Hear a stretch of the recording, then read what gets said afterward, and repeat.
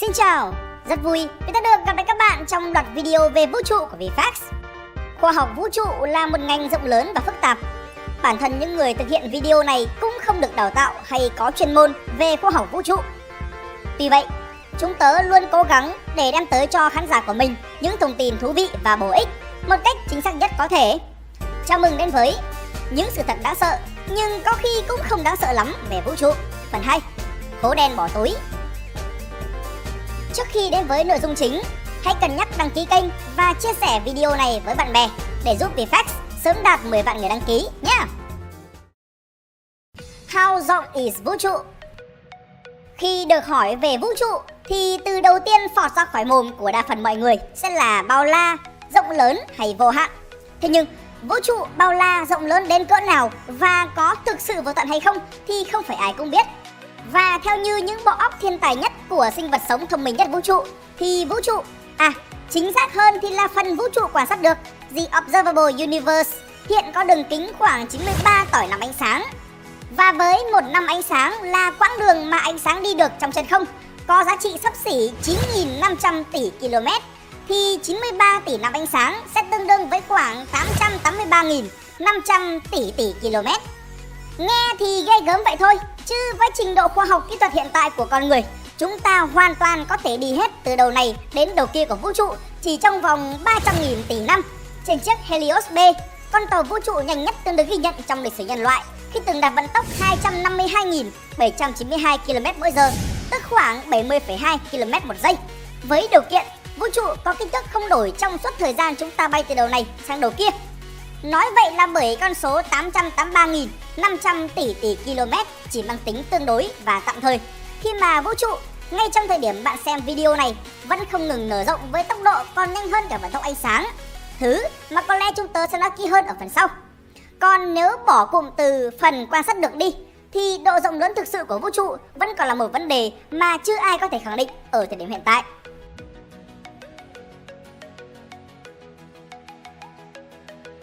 Đại chiến liên thiên hà. Về cơ bản thì sự nở rộng không ngừng của vũ trụ khiến các thiên hà đang dần rời xa nhau. Nhiều thiên hà quan sát được thậm chí còn đang rời xa thiên hà của chúng ta với tốc độ nhanh hơn tốc độ ánh sáng. Và điều đó có nghĩa là rất có thể chúng ta sẽ không còn nhìn thấy các thiên hà này nữa trong tương lai, do ánh sáng phát ra từ chúng sẽ không bao giờ có thể đến được với trái đất. Và nếu như điều này đang khiến các bạn cảm thấy băn khoăn vì nó vi phạm một trong những định luật cơ bản của vật lý, rằng không gì có thể di chuyển nhanh hơn vận tốc ánh sáng, thì cũng không hẳn. Bởi trong khi bản thân các thiên hà không thể tự di chuyển nhanh hơn ánh sáng, vũ trụ, chính xác hơn thì là bản thân không gian của vũ trụ đang liên tục giãn ra với vận tốc lớn hơn tốc độ ánh sáng, từ đó đẩy các thiên hà trong vũ trụ rời xa nhau. Quay trở lại với các thiên hà, trong khi phần lớn đang ngày càng rời xa nhau thì Milky Way, thiên hà nhà của chúng ta, và Andromeda, một thiên hà hàng xóm, lại đang ngày một tiến sát lại với nhau với vận tốc khoảng 110 km/h và được dự báo là sẽ hút nhau sau chỉ 4 tỷ năm nữa, tạo ra một trong những vụ nổ có sức công phá khủng khiếp nhất mà vũ trụ từng biết tới, hủy diệt hoàn toàn sự sống nếu vẫn còn tồn tại trên cả hai thiên hà. Đùa đấy, tớ phải nói thế cho các bạn lại chê trách giật tít đáng sợ mà xem chả thấy đáng sợ tí nào. Trên thực tế, về cơ bản thì cái sự hòa nhập kiêm hòa tan của hai thiên hà kể trên sẽ khá là yên bình, hay có thể gọi là một sự sáp nhập không đổ máu. Theo đó, sự va chạm của hai ngôi sao với nhau trong cuộc hợp nhất này được cho là hiếm hay gần như không có khả năng xảy ra.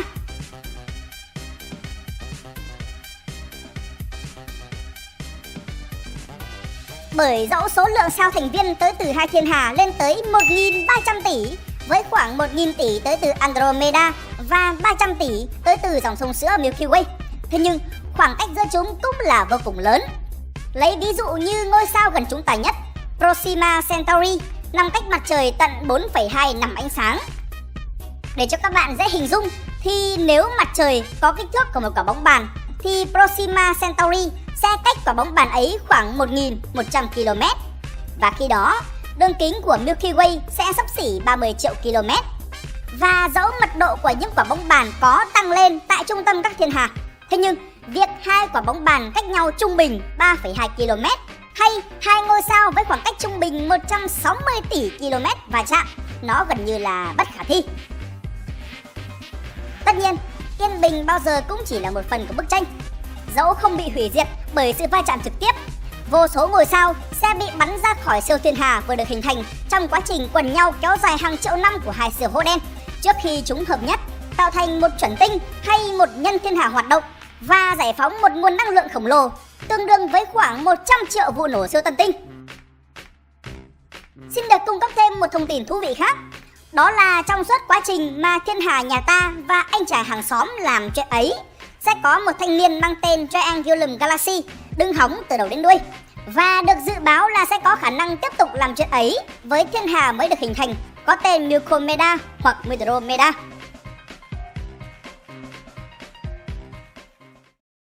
Hố đen bỏ túi.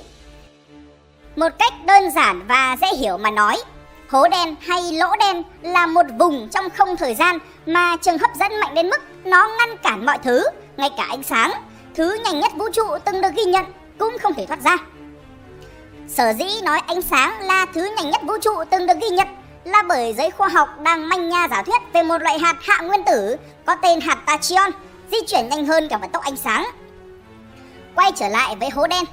Về mặt kích thước, người ta chia hố đen ra làm 3 loại chính, bao gồm siêu hố đen, supermassive black hole, với xuất thân còn gây tranh cãi và thường được tìm thấy tại trung tâm của hầu hết các thiên hà trong vũ trụ.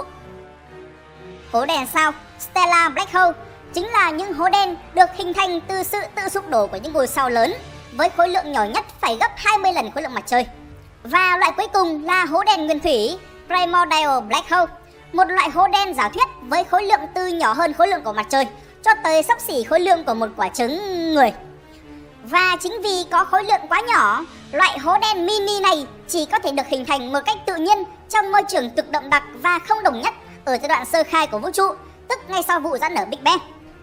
Và khi nói chỉ có thể được hình thành một cách tự nhiên, ý tớ là người ta, một cách khoa học mà nói, có thể sản xuất ra những hố đen nhân tạo dựa trên một lý thuyết có tên bán kính Schwarzschild. Theo đó, Schwarzschild radius mô tả bán kính giới hạn mà nếu kích thước của vật thể khi bị nén lại nhỏ hơn giá trị này thì nó sẽ trở thành một hố đen. Để cho bạn dễ hình dung thì mặt trời có thể liền ngay và lập tức trở thành một hố đen nếu ta có một cỗ máy đủ lớn và đủ khỏe để nén nó lại thành một khối cầu đường kính xấp xỉ 5,9 km. Tương tự như vậy, bán kính của trái đất khi trở thành một hố đen là 8,87 mm và của mặt trăng là 0,11 mm. Nói rộng ra một chút, bất kể thứ gì có khối lượng trong vũ trụ cũng đều có khả năng trở thành một hố đen, miễn là ta có một phần mềm nén file đủ mạnh. Điều này tiếp tục đặt ra câu hỏi rằng thì là mà nếu như có một ngày nào đó, nhấn mạnh là một ngày nào đó nhé, khi con người thực sự có khả năng tạo ra các hố đen nhân tạo, điều gì sẽ xảy ra nếu chẳng may một cái hố đen có kích cỡ của một hạt lạc bỗng dưng xuất hiện trong túi quần của bạn? Để xem nào. Trước tiên, phải xác định rõ xem cái thứ đen đen trong túi quần của bạn có bản chất là gì. Một hố đen được sụp đổ từ một vật thể nhỏ bằng hạt lạc hay một hố đen to đúng bằng hạt lạc? Ở trường hợp đầu tiên, cái hố đen mà bạn nghĩ nó sẽ kinh khủng lắm là chỉ có kích thước hạng nguyên tử và sẽ biến mất trong chưa đầy 1/1000 giây nhờ một hiện tượng được gọi là phóng xạ Hawking radiation. Theo đó, dẫu đúng là không gì, ngay cả ánh sáng có thể thoát ra được từ những lỗ đen, thế nhưng bản thân những thực thể đầy bí ẩn này của vũ trụ lại được cho là không ngừng phát ra những phóng xạ điện tử nhiệt, làm suy giảm năng lượng và cả khối lượng của chính bản thân chúng. Warning, Hawking radiation detected.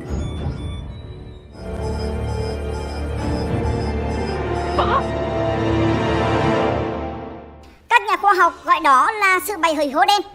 Theo đó, những hố đen có khối lượng càng nhỏ thì biến mất càng nhanh, và cùng với cái hố đen thì bạn cũng biến mất luôn.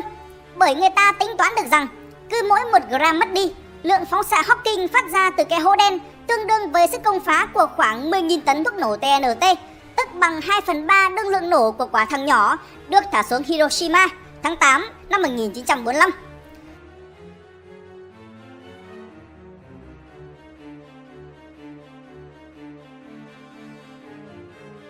Chưa dừng lại ở đó, Nếu cái thứ đen đen bên trong túi quần bạn có kích thước đúng bằng một hạt lạc thì có nghĩa là bạn đang mang theo cả quả đất với khối lượng khoảng 5.972 tỷ tấn bên mình.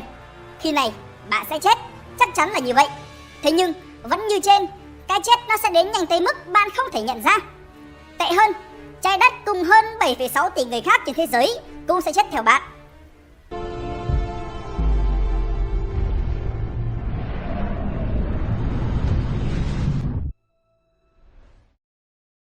Các bạn vừa xem xong video Những sự thật đáng sợ về vũ trụ phần 2, đồng thời là video thứ 3 trong series vũ trụ của VFAX. Hãy cho chúng ta biết suy nghĩ của bạn bằng cách comment bên dưới. Bạn mong chờ gì trong vũ trụ 4? Nếu thích video này, nhớ like và share nhiệt tình. Đừng quên subscribe và bấm chuông để không bỏ lỡ bất kỳ nội dung gì từ VFAX trong thời gian tới. Còn bây giờ, xin chào và hẹn gặp lại!